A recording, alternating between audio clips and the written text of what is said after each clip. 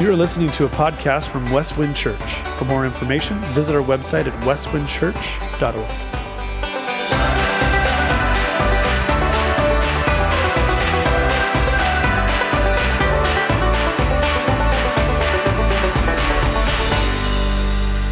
Good morning. That's a pretty hearty morning. Met a lot of new folks today, so welcome guests, especially family members. Have some folks in from the Phoenix area. Nice place to be traveling to. They pull out after worship for some warmth and sunshine. We had a group come in today without coats, and I scolded them, sitting right over there. They're young, like 24, 25, right? Just haven't learned that it's winter and you wear coats in the winter. So aren't you glad you got a pastor who reproves, rebukes, all that kind of good stuff? They won't be here for the next few weeks. Yeah, way to go, Pastor. If you have your Bibles, turn with me to Matthew chapter 1, verses 18 through 25. Very familiar passage, but we're going to take a different angle on it this morning. We're in a mini-series for Christmas. And the title of the series is Give This Christmas Away. In the first few weeks, we looked at what we could give to God. And today adds to that. It's really the culmination of our giving to Him. And then on the 26th, we're going to focus on His greatest gift to us. And I would contend it is grace. It is salvation through Jesus Christ our Lord. The 26th, just so you know, will be a family service, but we will be very deliberate this coming week, Christmas Eve and the 26th, to share the gospel, a clear presentation so people have the privilege to embrace Jesus by faith through grace. And so many years ago, I cut my teeth in ministry as a youth/associate pastor, and one of the roles that I had was life groups. Wasn't called that back then because life groups really didn't exist. It was kind of brand new. How do we do community? How do we do life on life? And so I had the privilege to kind of learn a lot about that ministry of life group and cell group and small group. I found myself studying a lot, reading a lot, again, because it was kind of brand new to the church. We're talking 40 years ago. And I went to a seminar in Chicago. And I sat under the tutelage of a gentleman. You might know this name. His name is Lee Strobel. Do you know Lee Strobel? Quite a remarkable man. This is 40 years ago, and of course, Lee's journey has really taken off. The seminar was incredible, learned a lot. However, what was most remarkable about that time in Chicago was Lee's backstory. Let me tell you his backstory. Lee is working as a journalist at the Chicago Tribune at the top of his game. He was really doing well. And his wife started attending a church in Chicago and became a Christian. That created all kinds of tension in the marriage and in the home, and he was frustrated, really frustrated. And so he spoke to one of his mentors, who was very much like Lee, a devout atheist. And so his mentor said, well, Lee, just go after one of the tenets of the Christian faith, one of the primary tenets. And so what did Lee do? He spent a year and a half looking into the death, burial, and resurrection of Jesus Christ. And as a journalist, his goal was to disprove that basic tenet of the Christian faith. Do you know what happened to Lee? After a year and a half of global research, diving in as a journalist, he came to believe that Jesus Christ not only lived and died, was buried, but rose from the grave. He put his faith and trust in Christ. In 2017, his story was told in a movie, Case for Christ, and it is a powerful, powerful movie. But what I think is unique about Lee's story is this. Lee's not an anomaly. There are many people from all walks of life who doubt the basic tenets of the historical Christian faith. That Jesus lived, that he taught, he healed, he blessed, that he died, he rose from the grave. And so doubt comes in all kinds of shapes and forms. And what I thought before we dove into our passage this morning is try to examine the issue of doubt and where it comes from and maybe how it relates to you and potentially to people that you love, care for, are ministering to. If you have your Connect card, I've listed 7. This isn't exhaustive, but these are the 7 that I interacted with this week. I think it'll be pretty revealing, but I really would like to ask you to open your hearts and see if you can see yourself in any of these doubts. The first one I would call the natural doubter. What is the natural doubter? This is the individual who's kind of born with a predisposition to doubt. They are innately skeptical. Maybe an individual in the Bible like Thomas. Remember, Jesus Christ rose from the grave and his disciples, his friends say, hey, and what does Thomas say? Unless I see, unless I touch, unless I feel, unless I have empirical data, count me out. I'm not going to believe. Maybe Thomas had a bent towards a natural doubt. The second group I would call seasonal doubters. And folks, I saw this a lot in youth ministry. Youth, please listen to me here, and thank you again for always sitting up front, for engaging. I had a student come to me today. He says, Pastor Keith, you got a pen? He's got his Connect card ready to take notes. I says, I don't, but I'm going to get you one. And we got him a pen. Engaging. Seasonal doubters are this, and as a former youth pastor, 15 years, I saw a lot of kids just really engaged in high school. What happens? They go off to university, and of course, the Ivy League thinkers try to create as much doubt as possible. And some of those students wavered during the season of university and college, and they have to think through their faith. The third group I would call intellectual doubters.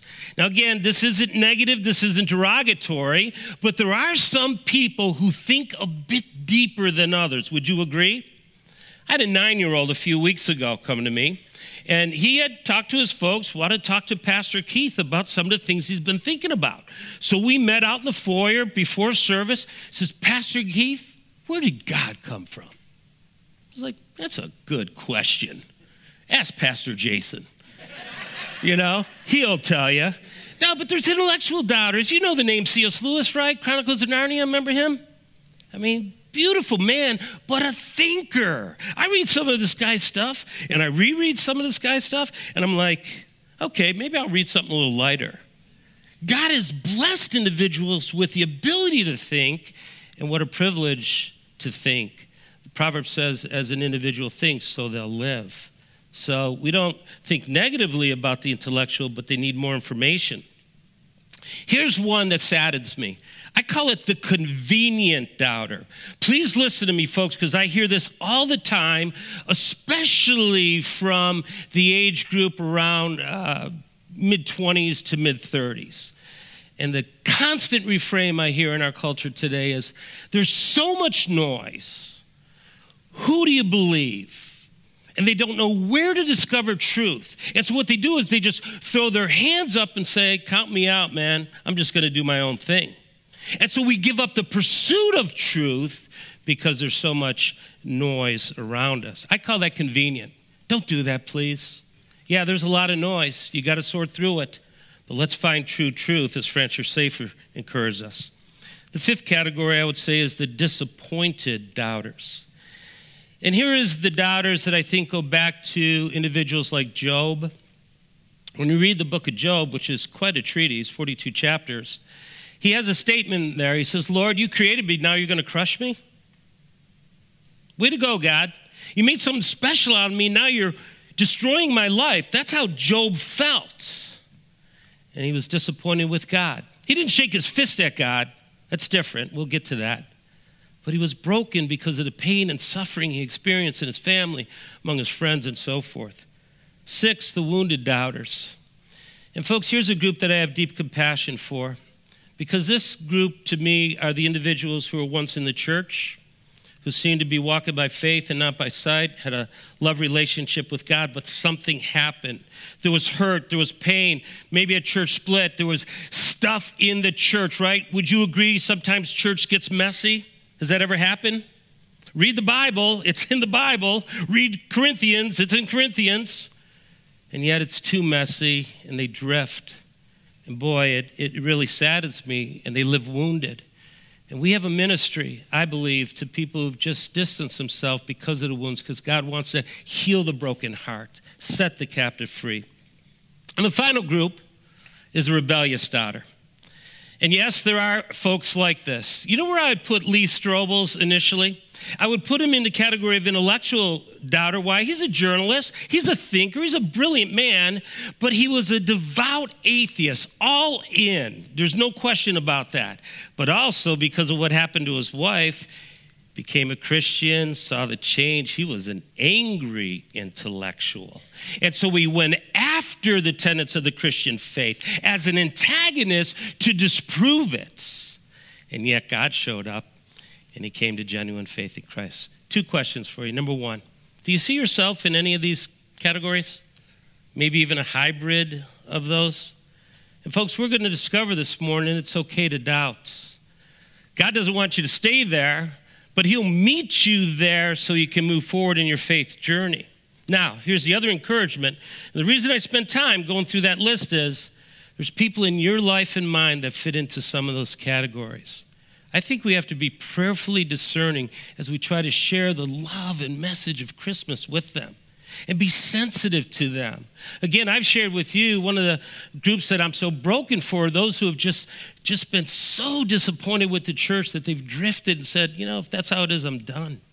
I want to warm and welcome them back into this fold. And so now to our passage. Stand with me if you would. I'd like to stand in reverence of God's word. Matthew chapter 1. If you don't have a Bible, please follow along on the screen. Matthew writes, the birth of Jesus Christ came about this way. After his mother Mary had been engaged to Joseph, it was discovered before they came together that she was pregnant by the Holy Spirit. So her husband Joseph, being a righteous man, not wanting to disgrace her publicly, decided to divorce her secretly. But after he had considered these things, an angel of the Lord suddenly appeared to him in a dream, saying, Joseph, son of David, don't be afraid to take Mary as a wife, because what has been conceived in her is by the Holy Spirit. She will give birth to a son, and you are to name him Jesus, because he will save his people from their sins. Now all this took place to fulfill what was spoken by the Lord through the prophet. And he's going back now to Isaiah chapter 7, verse 14. See, the virgin will become pregnant, give birth to a son. They will name him Emmanuel, which is translated, God is with us. When Joseph got up from sleeping, he did as the Lord's angel had commanded him. He married her, but did not know her intimately until she gave birth to a son, and he named him Jesus. Please be seated. One of the things that I truly love about the Bible, the Word of God, is its honesty and its transparency. Do you see how candid Scripture is? Joseph, we kind of view as a spiritual titan, right? Wow, God chose Mary and Joseph, and man, they're going to give birth to the Messiah. How does Joseph respond to this whole intervention by God? He's struggling. This is difficult stuff. I'm engaged, betrothed to be married. We talked about that last week. Remember, it's legally binding. He's already married. They just didn't consummate their marriage through sexual intimacy. And now he's ready to divorce his girl. This is tough stuff. But I'll tell you something. When you come to the Bible, you're going to get what you see is what you get. You're going to get the facts, and facts are our friends, folks.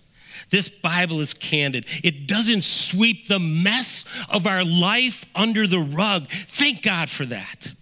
It's not a bunch of platitudes or principles or ideas. It's real to life. These people were wrestling with God, with faith, with doubt, with heaven. But you know what I see is really beautiful about this passage? I see Joseph leaning in, and I see God engaging him. And I see movement in this story from genuine doubt to genuine faith. And so that's my encouragement this morning, that all of us can be like Joseph as God engages, as we engage to move from genuine doubt to faith. And we're going to see the remarkable conclusion of that. There is such fruit in life. And so this morning, I want to share with you 3 movements that I discovered in this passage. Let's take a look. Movement number 1, biblical faith embraces legitimate doubt. Please hang your hat on that. Sometimes we think that faith and doubt are supposed to be worlds apart. No. I think there is a great relationship between faith and doubt. Look at Matthew 28 sometime. Jesus is meeting with his disciples before he ascends into heaven. And what happens? There's a great meeting. He's ascending. And it still says, after the resurrection, some doubted. Well, let's look at Joseph's doubt. Back to verses 18 and 19. The birth of Jesus Christ came about this way after his mother Mary had been engaged to Joseph. It was discovered before they came together that she was pregnant by the Holy Spirit. So her husband Joseph, being a righteous man, and that's a key phrase in this passage, not wanting to disgrace her publicly, how beautiful, a man of honor, decided to divorce her secretly. One of the things that's really cool about the ancient world is studying how they viewed things. Remember, we talked about Mary, Joseph living in Nazareth. Today it's large, 60,000 people. Back then, maybe 200 to 500 people. Everybody knows your business. When it says that Joseph is a righteous man, the Hebrew word there for righteous is tzaddik. And what that means is Joseph was a very religious, devout man. He kept the law of Moses. He kept kosher. He lived a pure diet. He kept the Sabbath. And folks, that's not easy.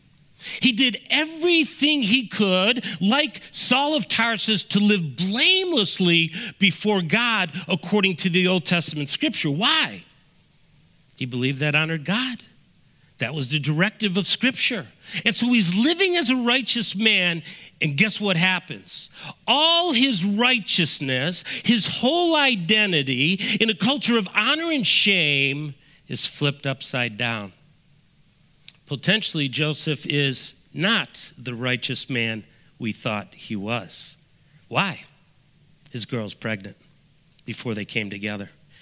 And friends, in the culture of honor and shame, that is just hugely disgraceful. In a community of 200 to 500, everybody knows your business. And guess what? You walk around town with your head down in guilt and shame. Now, think through the options Joseph had. And he had options just like you and I do, right? Option number 1, to publicly divorce Mary. That was an option, guys. And by the way, that was a real option. If your heart was hard, if Joseph was a bitter man, if he looked at Mary as unfaithful, boy, he could have threw her out publicly, and boy, the rest is history. Option number 2, thankfully he didn't go that way, private divorce. Private divorce is what Joseph said he's going to do. You know what that means? He still loved Mary. He wanted to honor Mary. But here's the deal, folks. If he went forward and married her, he would have admitted his guilt. And he couldn't do that. He wasn't guilty. He wasn't the father. Something other is going on here, miraculous other. And so he chooses to go that route. But then there's option 3, and it's called the option of intervention, to marry his pregnant fiancée. Now, we need to camp there just for a moment. For Joseph to say yes to this was incredibly difficult. It's going all in. Why? His identity, his honor, who he was as a man of God is tied to his righteousness, his tzaddik. For him to admit that I'm now going to choose to marry would be saying to the community, because they didn't know what he did. He knew, right? He got it through an angel in a dream. Mary the same. So everybody looks at him as the guilty party. And folks, this is remarkable. But Joseph leaned in. And so when we come to the issue of doubt in life, what do? I want to encourage you. Engage your doubts regardless of the category. Why? God shows up and he wants to work with us. I received a letter, and this gal allowed me to share this with you this morning. She hit the wall in life and faith, and she engaged me as her pastor at the time. This is from our previous ministry. She writes, Pastor, I am hoping that you can shed some light on what is conflicted in my mind. I know that Jesus Christ is my Lord and Savior. I believe that he died on the cross for us. But here is my dilemma. This past week, my nephew died from brain cancer. He was a strong warrior for Christ. He brought many of our family out of the Christian closet, so to speak. I believe, yet I still doubt, that he is in heaven. Wait, of course he is in heaven. I have hope of seeing him again in that place. Then she writes, but what if? What if there is nothing beyond the grave? Your sermon on Sunday addressed it, but I still wrestle with the reality of heaven. What if we die and that's it? It is an embarrassment to feel this way, yet I am sure there are others who believe but encounter doubts. So I leave this in your capable hands to shed light on God's grace. Let me ask you a question. You get a letter like that from a friend, a loved one, a family member. How would you respond? Can I give you a few encouragements? Respond with appreciation and compassion. Thank you for sharing your heart. Thank you for leaning into your doubts. Why? We all have doubts at certain seasons in our faith journey. What you're going through is real. And so you bring compassion and you bring understanding to the table, but you also bring the word of God. Your nephew is in Christ. Yes, of course he is in heaven, John 14. And give affirmation and assurance from the word of God and help the genuine doubt move to genuine faith. This gal is still fully in Christ, bearing much fruit. She leaned into her doubts. You know what's the alternative? To somehow retreat with the pain, suffering, challenges, and doubt in life, to not engage and not get answers and not work within the community and body of Christ in the counsel from the Word of God. Folks, God wants us to engage our doubts. So, if you're taking notes, I'd love for you to write this phrase down. Faith is a journey. That is the biblical narrative. It's not like you and I have instantaneous faith, immediately. Let me show you that.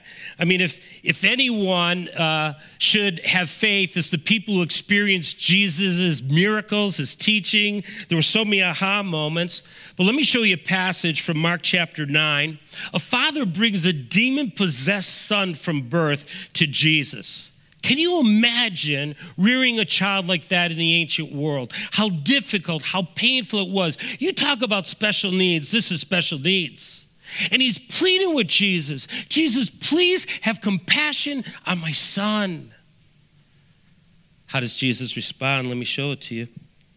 Jesus says in Mark 9, everything is possible to the one who believes. So he called the dad to faith. He called him to believe that God rewards those who believe in him and diligently seek him. And then notice how the father responds.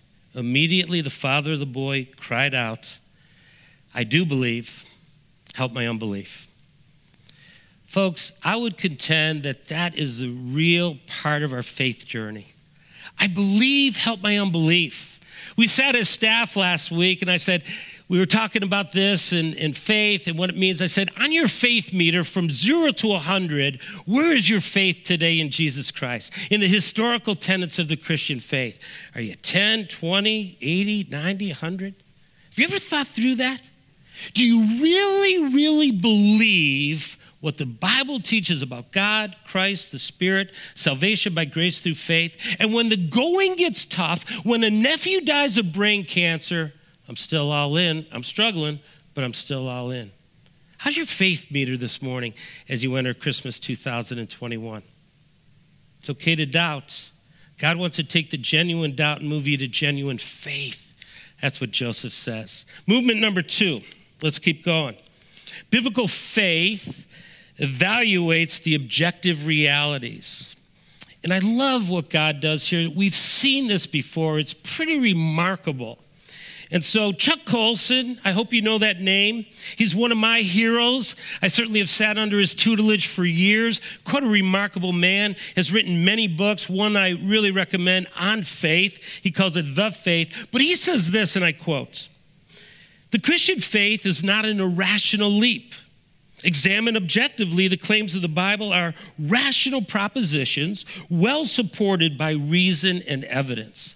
This is one of the great thinkers of modern times. He says you can bank on the Christian faith. You can think it through. It's not irrational, it's rational. You know what?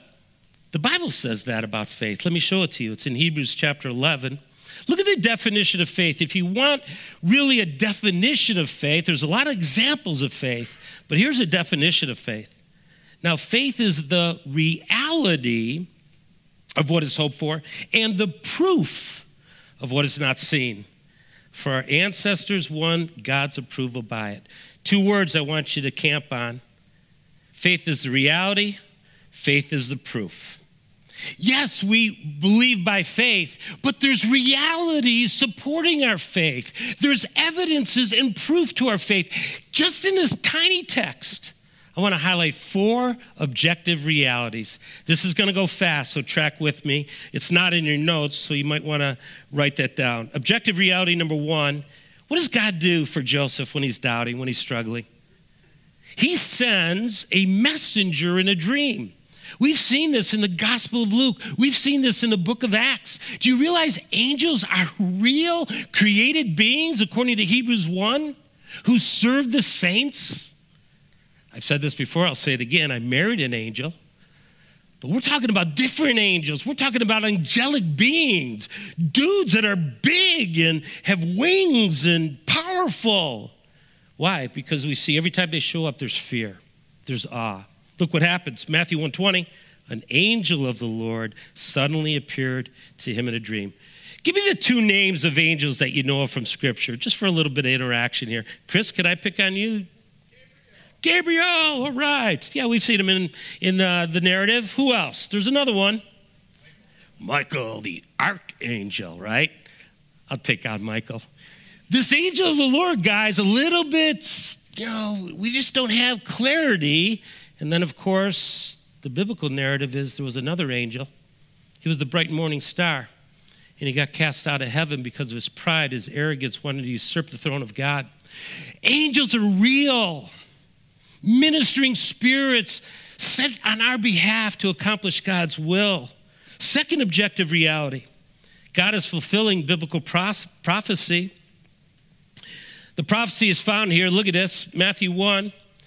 Now all this took place, notice the key phrase, to fulfill what was spoken by the Lord through the prophet. Folks, we're going back 700 years to Isaiah chapter 7, verse 14. And look what it says. See, the virgin will become pregnant, give birth to a son. They will name him Emmanuel, which is translated God with us. That's an identical quote to Isaiah 7:14. Can I encourage you this morning? One of the great evidences of the faith, the Christian faith, is fulfilled prophecy. I'm going to tone it down a little bit.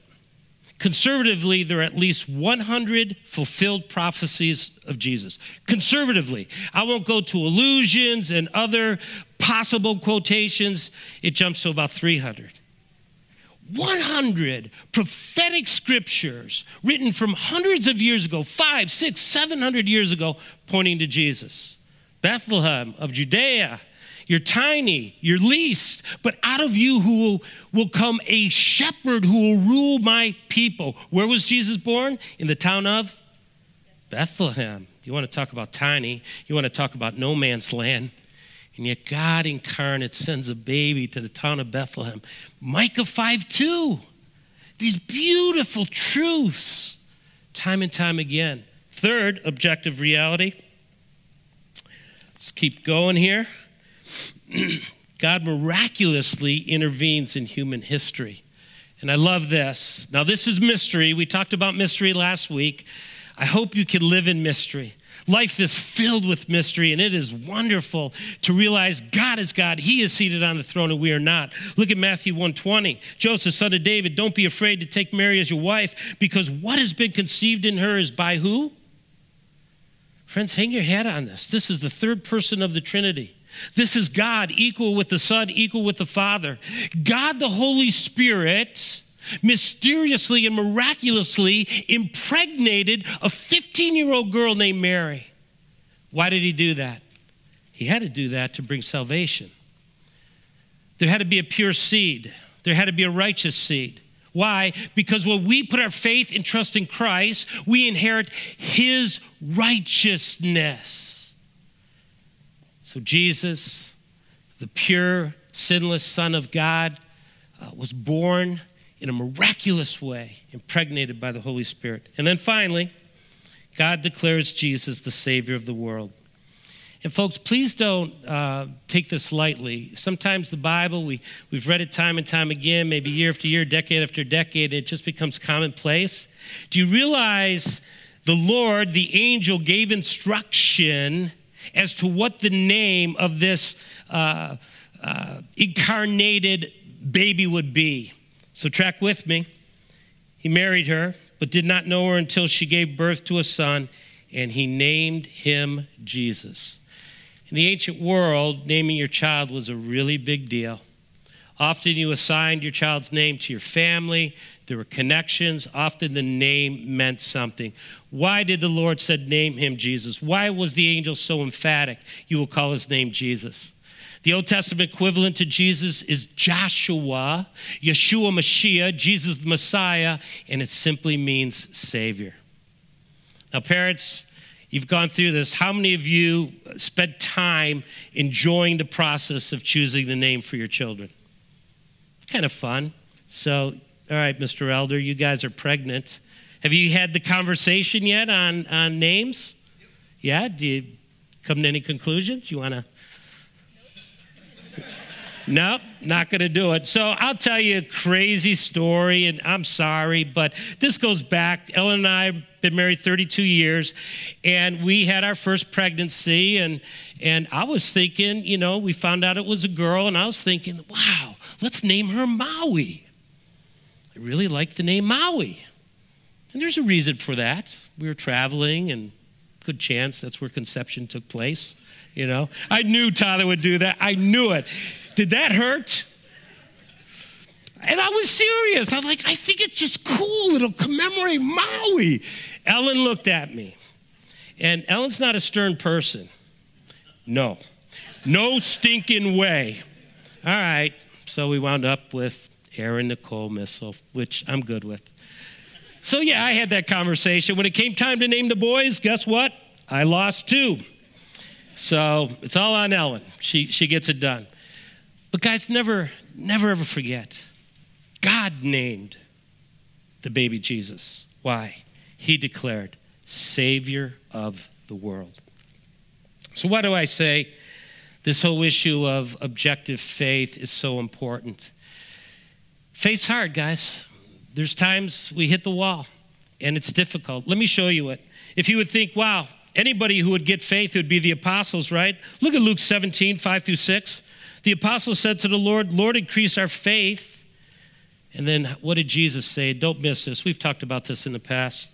If you have faith the size of a mustard seed, the Lord said, you can say to this mulberry tree, be uprooted and planted in the sea, and it will obey you. There is a great principle to learn in the faith journey. It's not the size of our faith. You know how small a mustard seed is? It's tiny. Think about tiny faith. You know what's most important in the faith journey? The object of our faith, Jesus Christ. That's why Hebrews says, fix your eyes on Jesus, the author, the finisher of your faith, who for the joy set before him endured the cross, despised the shame, now is seated at the right hand of the Father. Fix your eyes on Jesus. Put your eyes on the object of your faith, not your tiny faith or your big faith, that somehow this is predicated upon my great faith. It's not, folks. It's predicated upon Jesus, the faithful one. Would you agree? Amen. I met with a dear friend that I've known for 40 years. John and I came to faith in Christ right around the same time. He lost his wife to cancer a few years back, a dear friend of mine, Danielle. A couple of his kids were struggling with life and faith, pretty difficult stuff. He'd been an elder in our home church for 25 years, and he's been through a lot. And I just looked at him. We were having coffee last time we were in town around Thanksgiving. I said, John, how you doing? And he looked at me so soberly, and it's been hard. There's no doubt in my mind it's been a very hard journey for him. He says, Keith, where am I going to go? Who has the words of eternal life? He quoted John chapter 6. He quoted Peter. Here's the question in life and faith. When you and I hit the wall, when we come up against stuff that just seems impossible and overwhelming, the question I would encourage you always to ask, okay, what are my alternatives? Where am I going to go? If Jesus isn't front and center, if I can't fix my eyes on him, the author and finisher of my faith, what are my other options? I promise you this because I've thought through it. There's no good options. Let's stay the course with Jesus, the object of our faith. He's strong. Now, finally, biblical faith produces God-honoring action. If you know the book of James, in fact, I think the women's group is studying James right now, chapter 2, verses 14 and on. There's this whole thing about faith in action. Let me see your fruit. Real faith is demonstrated in lifestyle. It's not a faith by works, it's a faith that works. Huge distinction. Where do I get this from? Look at verses 24 and 25. When Joseph got up from sleeping, he did as the Lord's angel had commanded him. He married her, but did not know her intimately until she gave birth to a son, and he named him Jesus. Folks, I believe this with all my heart. Joseph put everything on the line, everything. His name, his honor, his Sadiq, everything he was reared in, he gave up for the cause of Christ. Count me in, I'll marry her. Notice how detailed Matthew is. No sexual relationship until the birth took place. We're not going to confuse the narrative. There's such clarity. This is a miraculous birth. This is the incarnation of God through the person of Jesus Christ, the second person of the Trinity.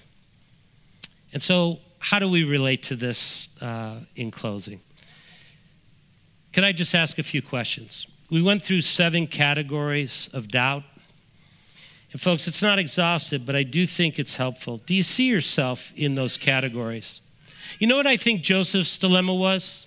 I think he was disappointed with God a little bit. God, this is big. This is too much. But how do you think Joseph felt towards Mary? It broke his heart. It created real doubt. No doubt in my mind. Do you see yourself in any of those categories?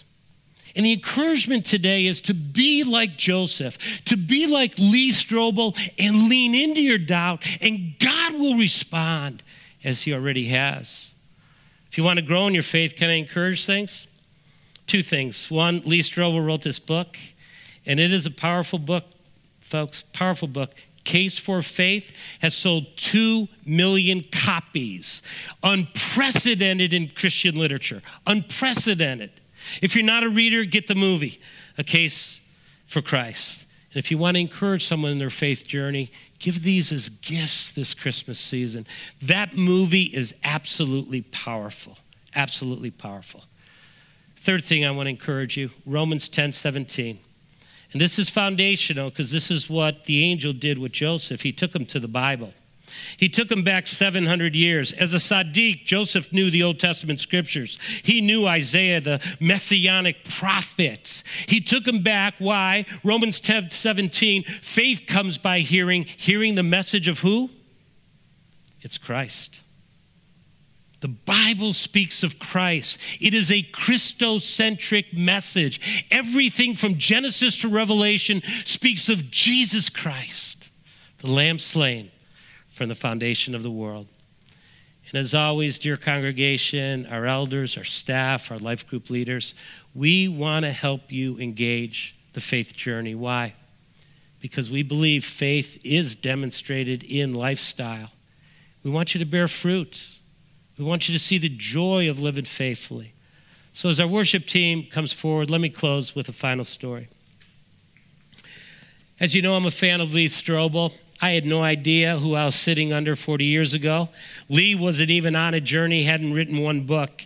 You know what's happened today in Lee's life? He's written over 50 books. He has a series out called A Case for Christ, a case for faith, a case for miracles, a case for grace, a case for Christmas, and the list goes on and on. Why do I say that? He went from an atheist antagonist to what? Someone who had genuine faith in Christ as influencing people all across the globe. Isn't it remarkable that an individual who was an atheist becomes a Christian, that Hollywood would take his story and make it into a movie? 2017, A Case for Faith. And so here's the encouragement for each and every one of us this morning. Is our faith being lived out in a very practical way? Do you see the fruit of your faith today? And if there's doubt, can you move from genuine doubt to genuine faith? Can you trust the objective realities of Scripture? As we go into 2022, we have high hopes at Westwind to encourage you for self-feeding, that you'll grow in the grace and knowledge of our Lord and Savior Jesus Christ, and you'll feel confident to stand on the Word of God. And so stand with me, we'll pray, we'll sing, we'll close our time in worship.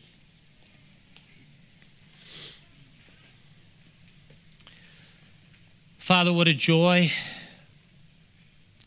to see you do a work in Joseph's life and Mary's life to bring about fulfilled prophecy, to bring about your plan, Lord, for the ages, redemption through Jesus Christ our Lord. And so this Christmas 2021, we stand in awe. Thank you, Jesus, for your righteousness. It's not ours. It wasn't Joseph's. It's your righteousness at Calvary that purchases our salvation. Thank you for the gift of faith that we can believe even today. And Lord, in our doubt, we pray, help us believe. And Father, I ask in Jesus' name this morning that if there are those who are just really doubting, really just struggling to say yes to all that you've done, Father, through Jesus Christ, your Son, I pray that your Spirit would work a miracle even today. We worship you, Lord. We celebrate you.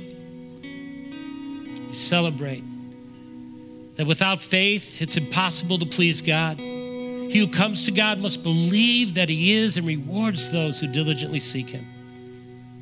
Give us that faith, Father, we pray. In Jesus' name, amen. Let's worship.